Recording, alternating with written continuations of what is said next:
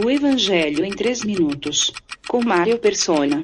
Se Jesus usou a água para simbolizar a ação da palavra de Deus no novo nascimento, agora ele usa o vento como figura daquele que é nascido do Espírito Santo.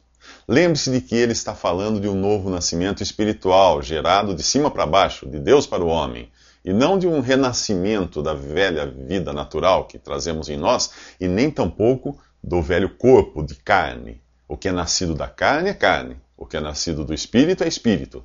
Por isso, nem pense nisso como uma suposta reencarnação, ok? O novo nascimento é um ato soberano de Deus, não uma decisão do homem, e sem ele é impossível ao homem crer em Jesus.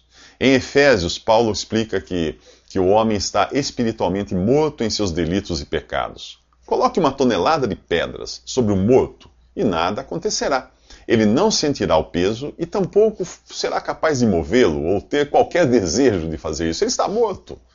Olhe para o ser humano como morto espiritualmente e você entenderá por que ele não sente a tonelada de pecados que pesa sobre si e nem tem qualquer desejo de se aproximar de Deus.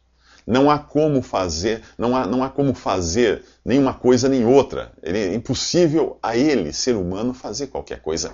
É preciso uma intervenção divina que injete vida nesse homem morto, para ele sentir o peso de seus pecados e clamar a Deus por libertação. Como isso acontece? Ninguém sabe, ninguém viu. O vento sopra onde quer e ouves a sua voz, mas não sabes de onde vem, nem para onde vai. Assim é todo aquele que é nascido do Espírito. Isso é o mais longe que nós podemos chegar para entender o novo nascimento. A sua ação é tão invisível quanto o vento, mas nós podemos ver os resultados naquele que nasceu de novo. A mudança é real.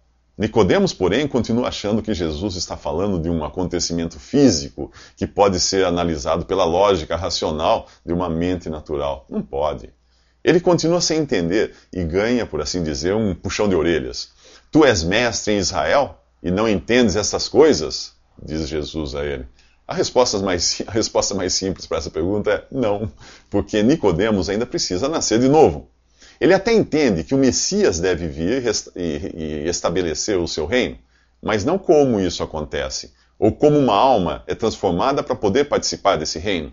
Jesus deixa de lado o reino e outras coisas terrenas e passa agora a falar de coisas celestiais.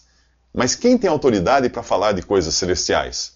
Somente alguém que tenha livre trânsito entre o céu e a terra, alguém que não fosse levado para o céu, mas tivesse o poder de subir de moto próprio, sempre que desejasse. Alguém pré-existente, que não apenas nascesse aqui, mas descesse aqui, para nascer aqui. Alguém que seja Deus, onipresente, para poder estar no céu, ao mesmo tempo em que está diante de Nicodemos. Porque ele diz a Nicodemos: ninguém subiu ao céu, senão o que desceu do céu, o Filho do Homem que está no céu.